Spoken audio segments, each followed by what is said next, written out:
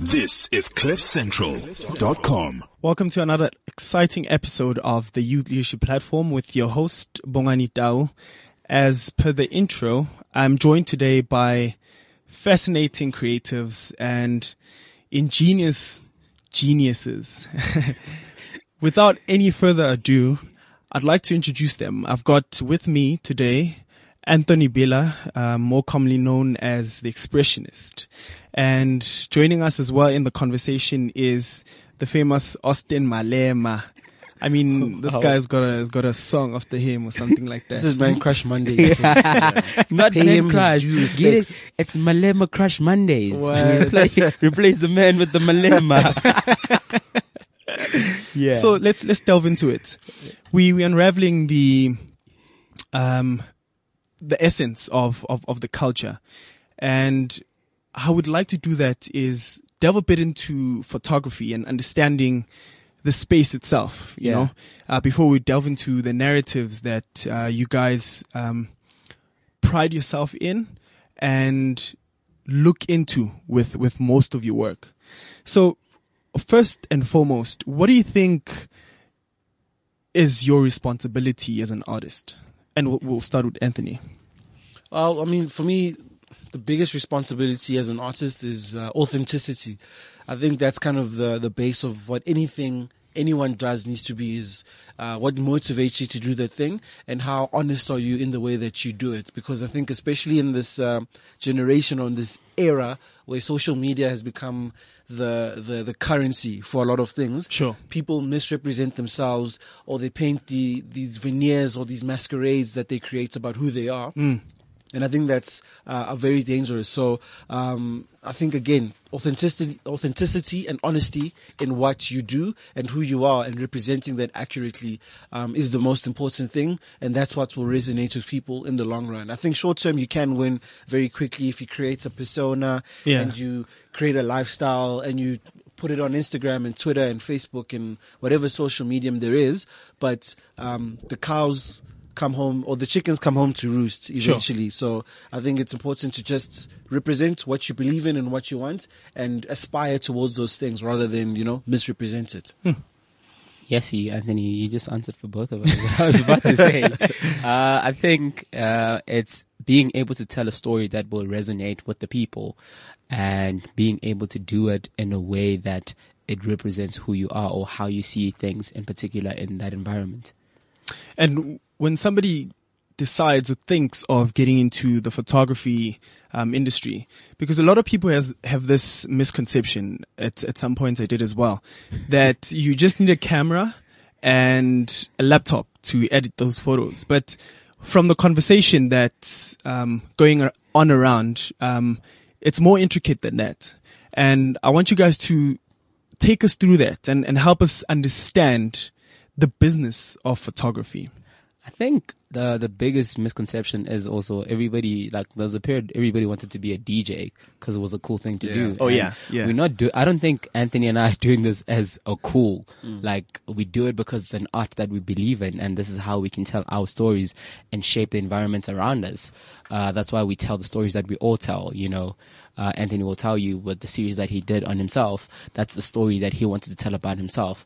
So for me, I don't think you want to get into photography because it's a cool thing to do, because like Anthony said, the chickens come home to roost. Sure. And we're going to see that you're doing it as a fad. So it's not a real thing. Don't do it because it's cool. And yeah, you might get away with it a couple of times, but when you finally get a job that requires you to be a real photographer, will you be able to pull it off? Or are you just going to stand in front of client and say, oh no, I just never thought I could do something as big at this moment? Yeah. Because we already believe that's what you are. If you kind of put it out as that's what you are, you're a photographer, and you get employed to do a big job, and then you're like, I don't understand how to do 1, 2, 3. Yeah. Then why did you lie to everyone? Like, I think if you're going to be a photographer, you need to do it because you've got the eye for it, you've got the passion for it, and you really want to do it as a career. It's not like, I'm not a part-time photographer. I don't have another job, Yeah. This is what I do Monday to Monday. So if you're doing it, you need to really invest yourself into it and do it with your entire heart. Yeah, and I think that's an important fundamental to remember about any profession or any skill set that you have, or any job that you want to do, is how badly or how passionate are you about the thing. And I think the things that you're passionate about, you're naturally curious about. So if you're a dentist, you're going to find out all there is about dentistry and the machinery, and it's going to come across in your work and what you deliver. And it's the same with photography. The misconception a lot of the time is that you can just point and click. And although the technology has improved and made it easier for novices and just families and friends to do photo shoots, like Austin said, there are instances, especially working in the professional environment, where the conditions change, or clients ask you that we want this thing to look a specific way. Let us know what equipment you'll need to achieve this look. And without doing the research, without trial and error, you're going to learn in a very expensive way if it's happening on set. So I think, again, it's the same with DJing and any other profession that's kind of been a fad or popular for any time. The fashion of it, or the perception of it, versus the reality are very different, because photography is not glamorous. Yeah. You can even ask models or actors or any profession that seems glamorous, because you see the 10% that's the veneer or the picture of it. What happens is very different to the reality of day to day, of doing cost estimates, of following up with clients, with payments, with getting models there on time, with art directing some shoots if they don't have an art director or a creative director on set, becoming a makeshift stylist when you have to. There's just a lot of non-glamorous work or aspects of the work that come into it that people never realize, and a lot of people end up dropping out or quitting because they thought, well, I'm just going to be popular and get invited to events and get free sneakers and free clothes, when that accounts for less than 10% of the reality of the day-to-day of the work. So I think over time you'll realize if you want to do the thing or not. But I mean, there's no job on this earth that doesn't come with a level of unpleasantness. And it's always important to remember that getting into anything is that time will tell if you are about the art form or the work, or if you're in it for a fad or for social media clout, or fame, whatever the case is. Yeah. And all the accreditation.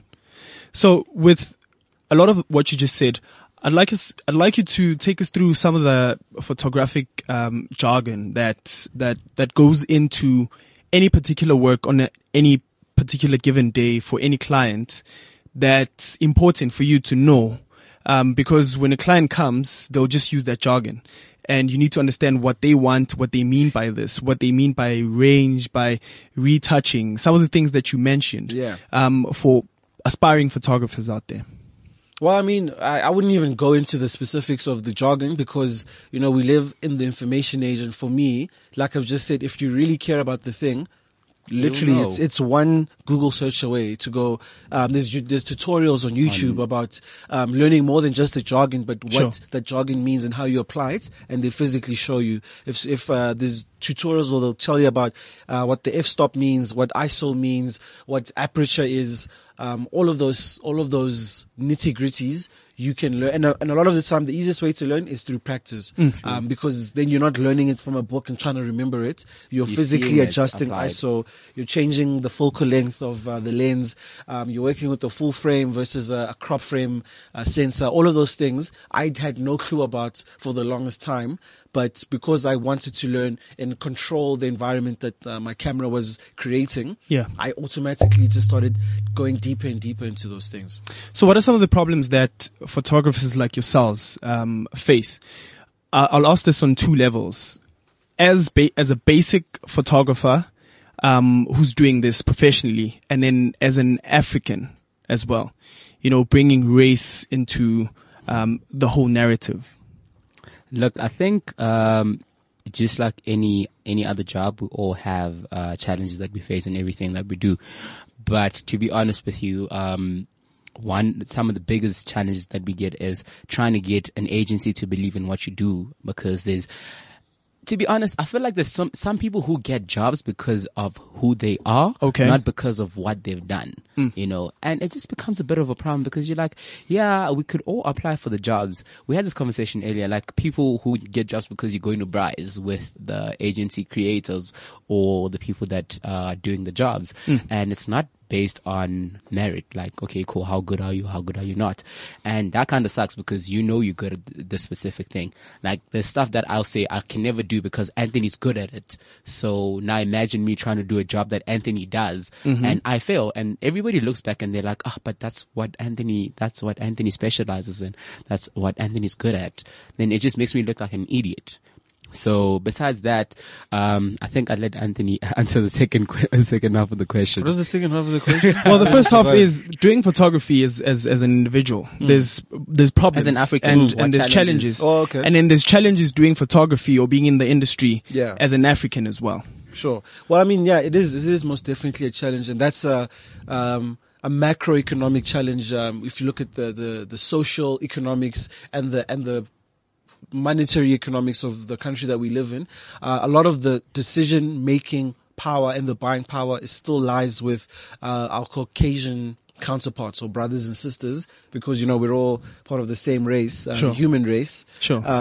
But there are nitty-gritties that or specifics around the politics around South Africa especially, that we can't shirk or dance around, and that is that a lot of rooms, especially in advertising agencies, in talent management agencies, even in brand, a lot of rooms are still very white and still very male, and that's where representation and the politics thereof start to become a factor. We spoke a little bit about it earlier, where if you're a photographer or a director and you need to pitch on work, the likelihood is that you won't even get asked to pitch because you don't have the relationships. And that's not because you're not competent. It's just because, like we've said, the social kind of construct of how white people will generally hang out with other white people. Yes. And if they're in decision-making powers, Then they're going to draw on the people more that naturally, come to mind.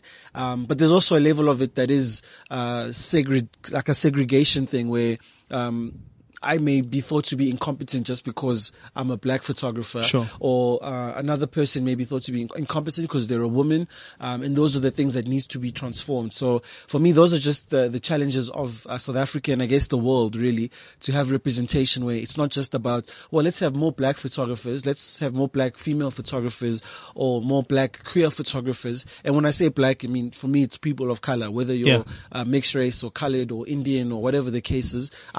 You fall into blackness for me, because we all experience some level of segregation or slavery or oppression at some point. So that becomes important.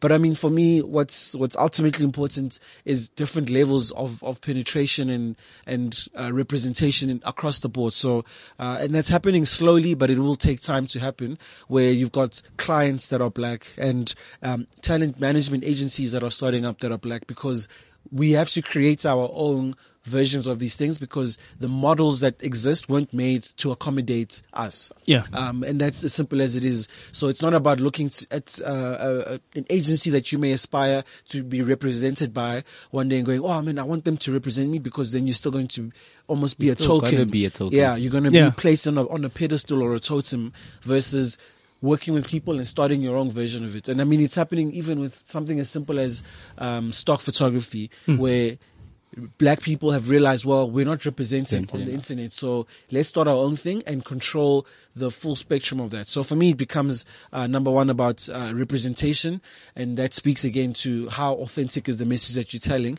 And naturally, the message I tell is going to be black based or black focused, because I'm a black person, and the experiences that I have or navigate through this world are as a black person. So that's what it all comes back down to, is those levels. I want us to get into that, like narratives that matter to you individually, but I'd like Austin to take us through the gender and race dynamics in terms of the hierarchy that exists within the space, in terms of decision makers and the population of who gets to do what. It's funny. I was somewhere about a week ago, because I wanted to get so I'm trying to be an ambassador for this particular brand, right? Okay. And someone was like, it should be easy for you because we're not a minority. It's that simple. Like, why is the minority controlling the majority, to be honest? Yeah. Why is it that in a country like South Africa, where it's the majority is black people, but then we still have to succumb to white people?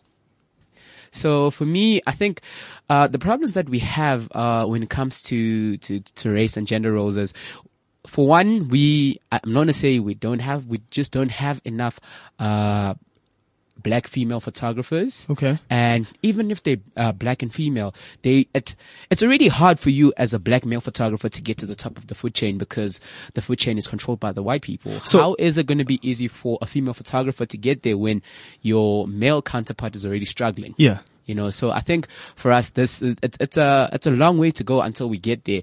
And as Anthony said, we kind of getting there because we're creating our own paths. But then even in that, it's still not enough for them to say, okay, cool, you guys are good enough. Why can't we give you the chance to do this job? Like you can go pitch against a white person, and they will get more preference compared to you. And this is a conversation. It's going to sound like I'm stealing your lines, Anthony. No, you said it's the same earlier sentiment. on. Earlier on, there was this conversation that we had, and you said you find a white photographer with 20 followers on social media, and they're shooting a 3-5 million rand job, and you've got all this clout, but they still won't allow you to shoot it. And it's like you're building up so much clout, or you have to get so popular that you can catch their attention, but it's still not enough for you to do particular jobs that you want to do. So what more do you have to do? Do we, as young black people, do we get popular to only shoot the popular people? Because I don't believe that's where we all want to be, because we all want to move into advertising, because that's where the money is. The bulk of the money is. Yeah, not even just the bulk of the money, but that's where the more creative work comes in. Sure. You know? So if you're this popular, like, I feel like I'm at the top of like my clout chain or the popularity chain, and I can't do anything more. What I want to move into is where the money is. But like, even now, like, it's still a struggle to say, okay, cool, I've got these beauty shots, I've got 1, 2, 3, but it's still a struggle for me to get in and do a proper beauty campaign or clothing campaign. Yeah. Like, I can only get it because of the clout and because of my social media. I can't get the advertising campaign. I'll get the social media campaign. Like, why am I good enough for social media and not good enough for the big billboard? Those are some very interesting questions to ask. And a lot of young people or young black people that are starting out in the industry, they see Austin, they see Anthony, they see your amazing work, and they think or get this perception that, you know, everything is hunky-dory. But Guys, things are still far from that. I think all of us like are not where we are supposed to be or where we want to be. To someone, Anthony's like, I used to look up to Anthony like for a while, and this is going to be the so you first don't time look you up hear this. to me No, anymore? I'm going to explain Yeah, something. sure. I'm going to explain Nah, something. Listen. So, and I was like, Anthony's doing 1, 2, 3. Until one friend of mine, this is something else, and they said, you know what, Austin, you're still young. Anthony has 2-3 years ahead of you. Sure. And you still have a bit more to build on. And that's the one thing that made me realize most of us are looking up to certain people and trying to get there faster. Because you might be popping right now, but it took that person longer. It took them more practice, more work. I probably started photography before after Anthony.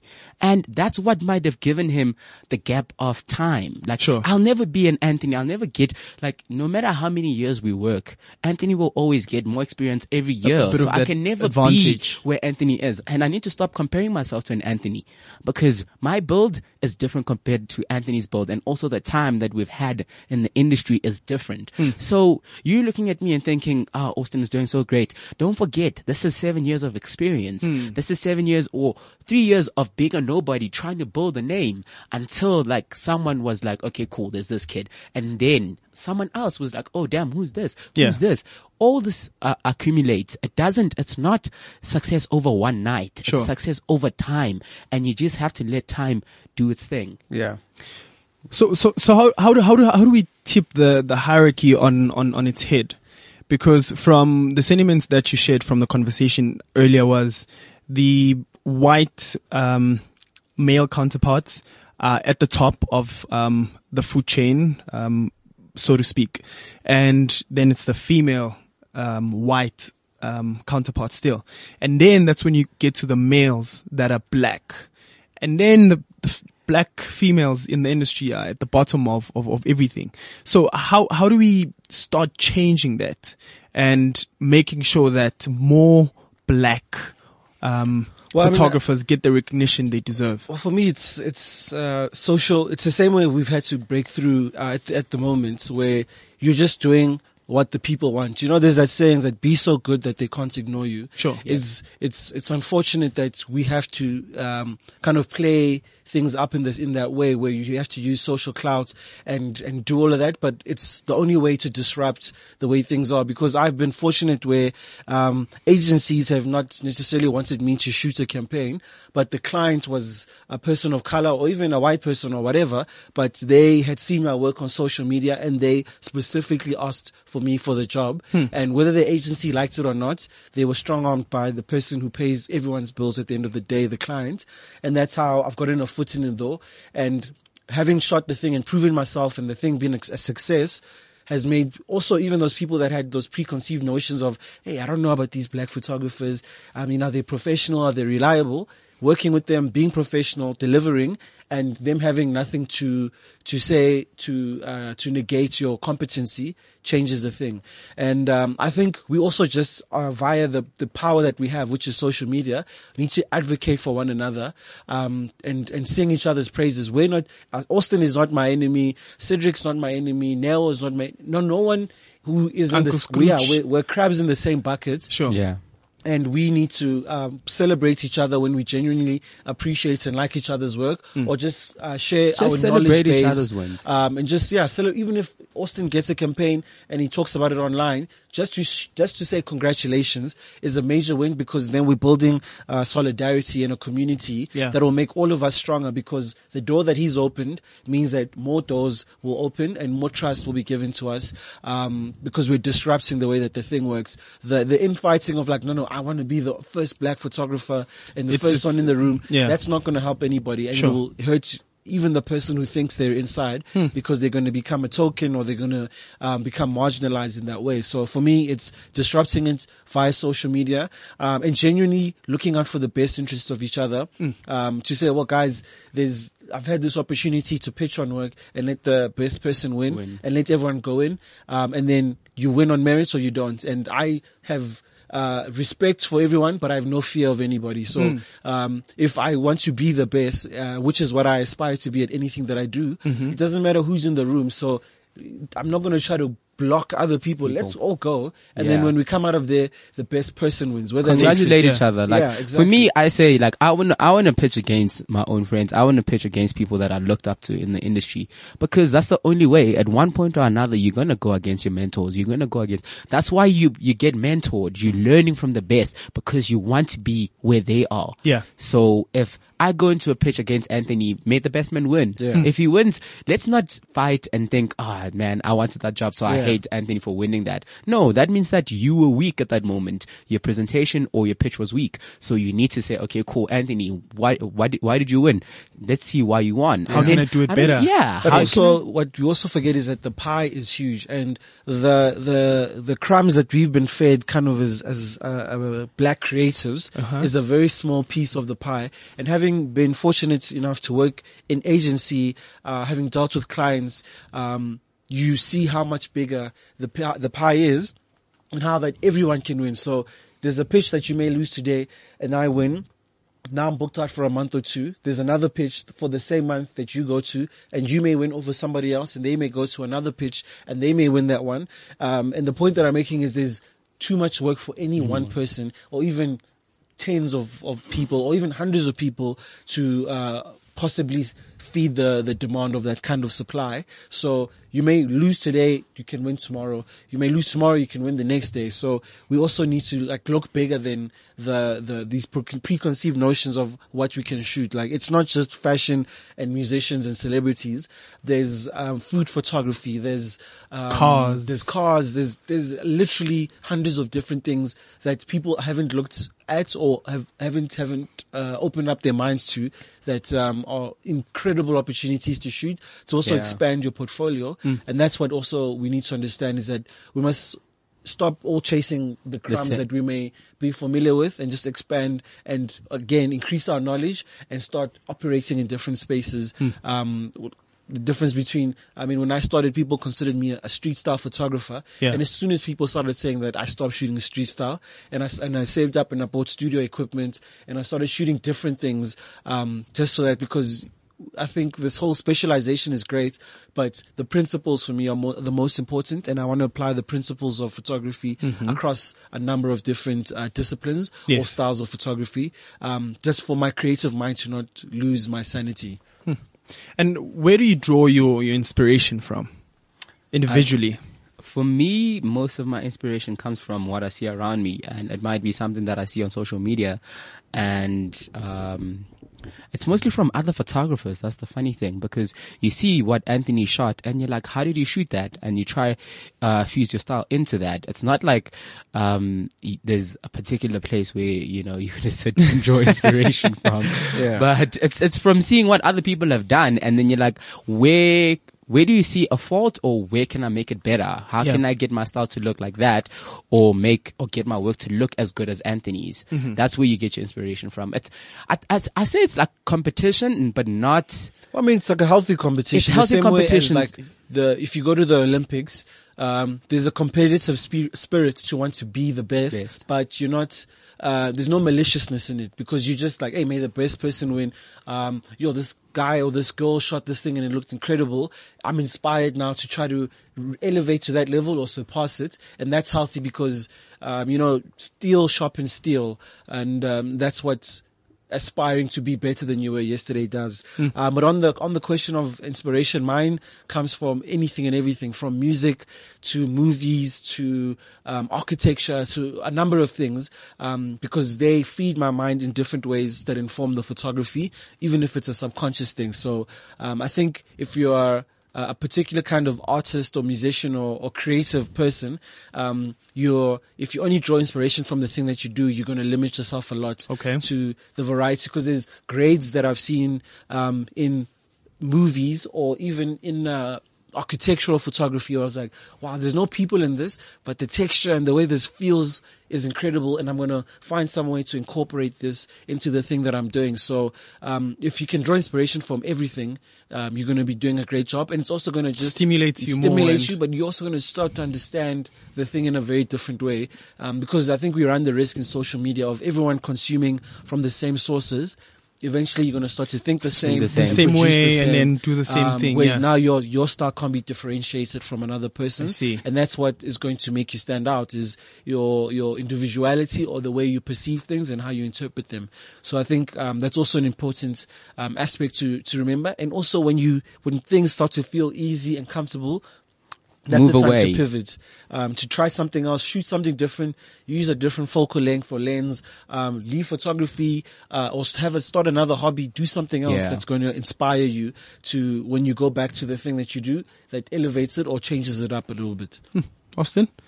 I think I agree with him. Like Fully. It's like I said earlier, like he was asking me. I had said I'm gonna take a break from photography for like 2 months and be an assistant.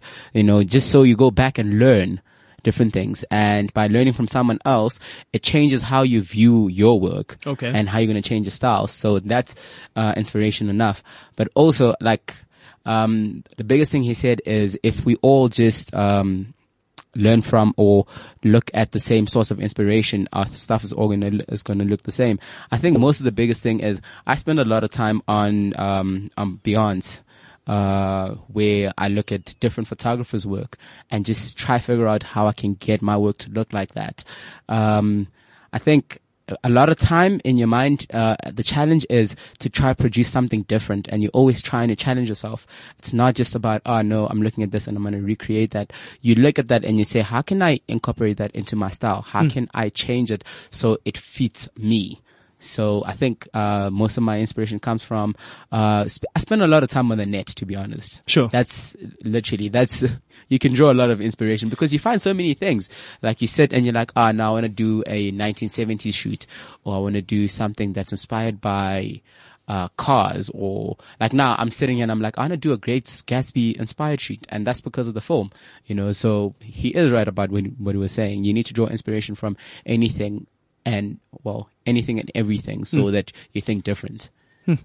So zooming into some of the work that you've done, I saw an image once of from your work, Anthony. It was a guy that was looking up, and there were beams from his eyes. I don't know if they were leaving the body Yeah. or they were coming into the body. Yeah. What was your thinking process at that particular point in time when you created that? Well, I mean, it's tricky because the way I feel about the more artistic leanings of photography or fine art photography is that, or any creative endeavor, is that the intention that I had when I created it is not what other people will perceive and consume. And once I've created it and put it into the world, it's not mine to interpret anymore. Yeah. So I've got like personal interpretations, but I seldom like to share those because it taints the perception that people have and the picture that they've created in their minds. And that's 100% right, because once you feel a sense of ownership or interpretation, now it's yours.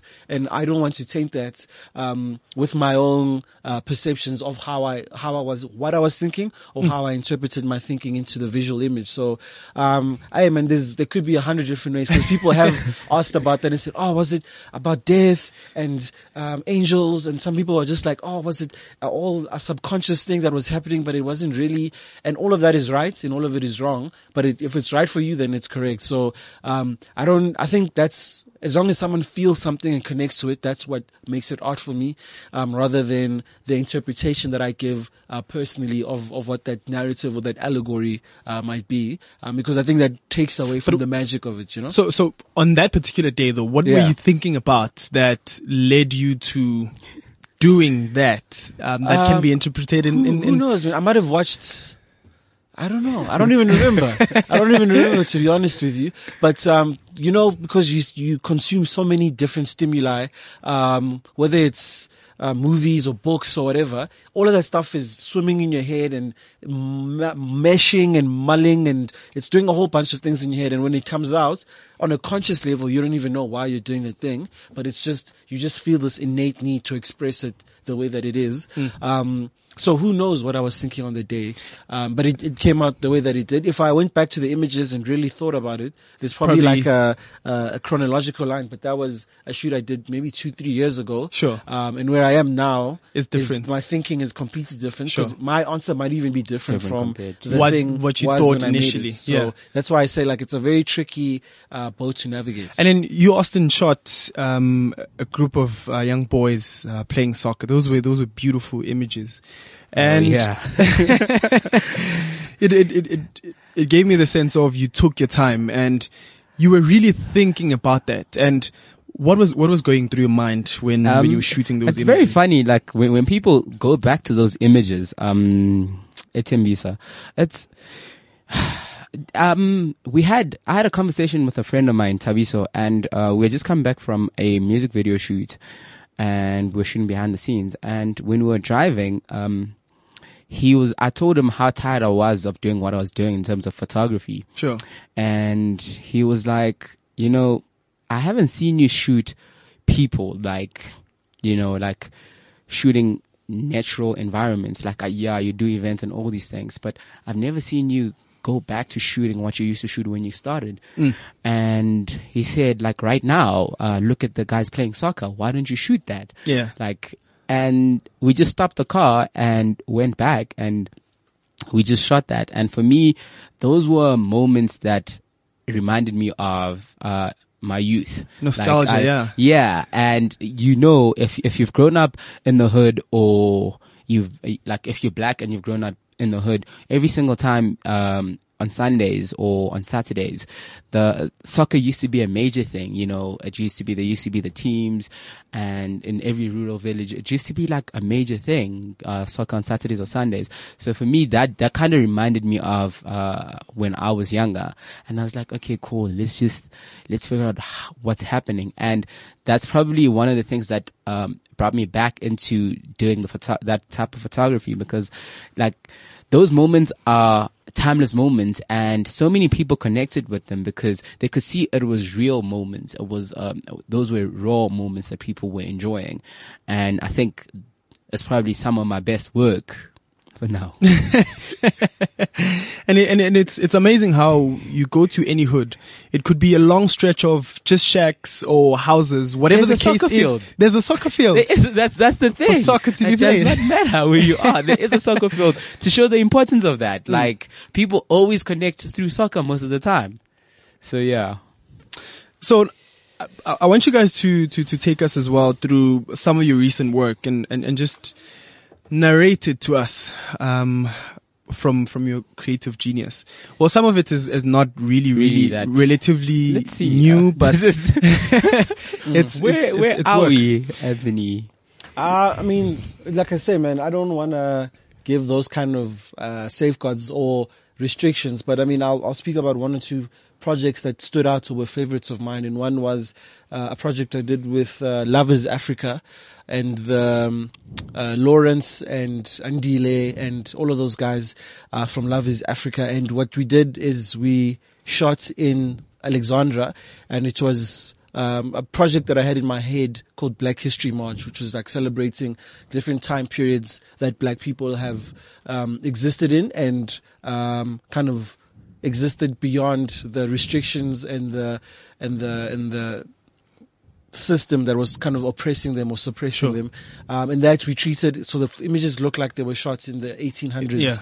And they had like a feel to it. So that was a more conceptual shoot where you kind of were paying homage to the past with people from the present. Because the same thing will probably happen 100 years from now, where the way we're dressed and the way we look will be like, yo, these guys used to dress so vintage and old school. Because it's all a matter of perception, because, you know, time is where you are in time, is a perception of when you exist across the spectrum that it is. But in general, the kinds of projects that I've moved into now, and I'm excited about, have been the videography or TVC and film kinds of project. Okay. I did a series for Brand South Africa, with Imran Christian, Gemini Major, and Latoya Makene. And, it kind of was paying homage to the Constitution, but making the Constitution pertinent and relevant, to young South Africans, because it's a thick, verbose document that they don't understand. But in the way that we were telling the stories, it's about how do we take the freedom of expression and the freedom to the rights of religion and the freedom to human dignity, and how do we take those elements and translate them into a way that young people can understand and in a format that they'll consume and be excited about. And that's how these videos were born. So, I mean, it's easy to find them online, and kind of the stories tell themselves, so that I don't like to over-explain the thing, because if you watch it, you'll interpret it and you'll get it. But that was kind of the premise of taking something old and moving it into a time period where people will consume it in a way that's more relevant to them, because unfortunately young people don't read as much as they used to, and I still advocate for that. But it's also understanding formats and what is going to reach people, because maybe that video inspires some kid to go find out about the Constitution and read up on their rights and responsibilities. But there was a catalyst that drew them in, the same way different catalysts have drawn me into reading and art and music and all of these things. Yeah. Austin? I wish I was like Anthony. Doesn't like to explain his story. I feel like sometimes it helps, sometimes it doesn't, because like you said, when someone sees the picture, they create their own story, which is a great thing. But sometimes trying to explain like where you were at that moment might just help people understand how you created that picture. Currently, some of the projects that we've done, I'm trying to think. To be honest, I kind of let go of a project after I'm done with it, because it's not mine anymore. Let's start with Hangman. Maybe then it'll take you like a bit back so that you can come and tell us the stuff that I did with Hangman. Hangman was a film done by a group of friends of mine from Tribal Media House. And what they were doing is telling a story of a young man who works in a prison where the death sentence still applied. And one day he sees his father in the death sentence line, and he had a fight with his dad because he just disappeared. And the pictures that I took there was probably moments of just the main actor Kulu, and I just wanted to know like what was really going on, like, you know, in his mind, because he played the father. So I went on to set the one day, and I was just like, let's just have a bit of fun and see what happens. And that's where those pictures came from. For me, I don't think, like, to be honest, it was something that was, okay, cool, connect emotionally, but people connected to it, you know, but for me, I was like, I just wanted to get beautiful, beautiful pictures, and that became a different thing. Eventually the stuff that I wanted to get, which were more emotional, were the portraits of the guys looking straight into camera. Those were like the important parts for me, where I wanted to know, like, you have someone playing an Afrikaans cop from the 70s. I wanted to know what that felt like to him, and also the people, and also the father. If you look at those portraits, you can see emotion in those. You know, from then on, I think the biggest project, one of the latest projects that I worked on, was Domestos World Toilets Day, where celebrities were brought into toilets in schools where they're not as hygienic as they should be. And what we had to do is get the moment as soon as they walk in to see the reaction and how they react when they see these things, because there was already a challenge. Like, to them, they were asked, when you walk into this toilet, you need to think, would I go here? And that's when you see the actual moments, because that's humans thinking about other humans, and not just other humans, but children using toilets that aren't hygienic. So it kind of draws from you, like, would you go here? And it became a thing because you didn't get the typical reaction. Like, I think it became a thing of, how do you put it? Who was running away, guys?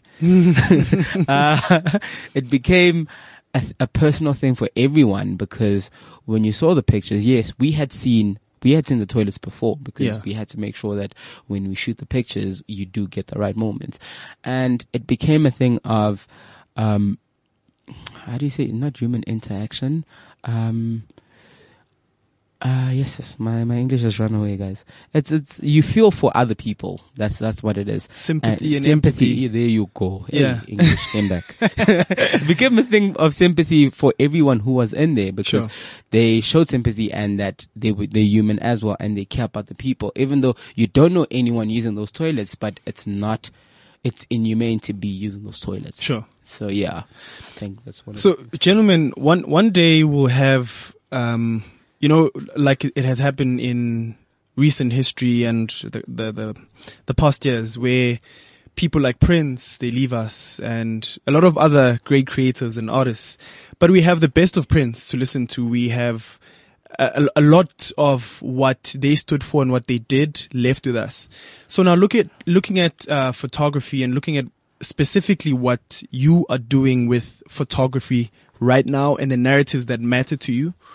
One day, hopefully not soon, when people look back and look at the images and look at the campaigns that you guys shot, what kind of legacy would you guys want to leave with your work? I mean, I haven't really given it that much thought, but I would like to be remembered for the contribution, or at least inspiring and sparking the belief in other young black kids that they can do anything that they want to, and that they set their minds to.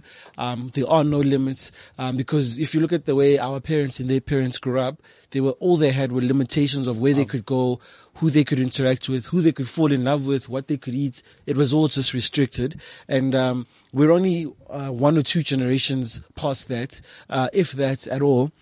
So for me, it's just instilling that belief in that, man, I saw this person come from the circumstances that they did, good, bad, or ugly, and they managed to achieve something that will live past them, and it inspires me. The same way as I would look or listen to music from bygone people, like you said, like a Prince or an Isaac Hayes or whoever the case is, or look at images from a Guy Bourdin or whoever the photographer or artist may be. But it inspires something in me today that I can carry and hopefully create good or incredible work that lives past my lifetime and inspires other people. That's kind of all that I can hope for, is that it sparks something in somebody that will do and achieve greater things than I have in my lifetime, that we keep raising the bar for young black creatives, or at least young black creatives at heart or in mind, because I think also age is a construct of what you consume, not necessarily your chronological age. But staying youthful and excited and creative.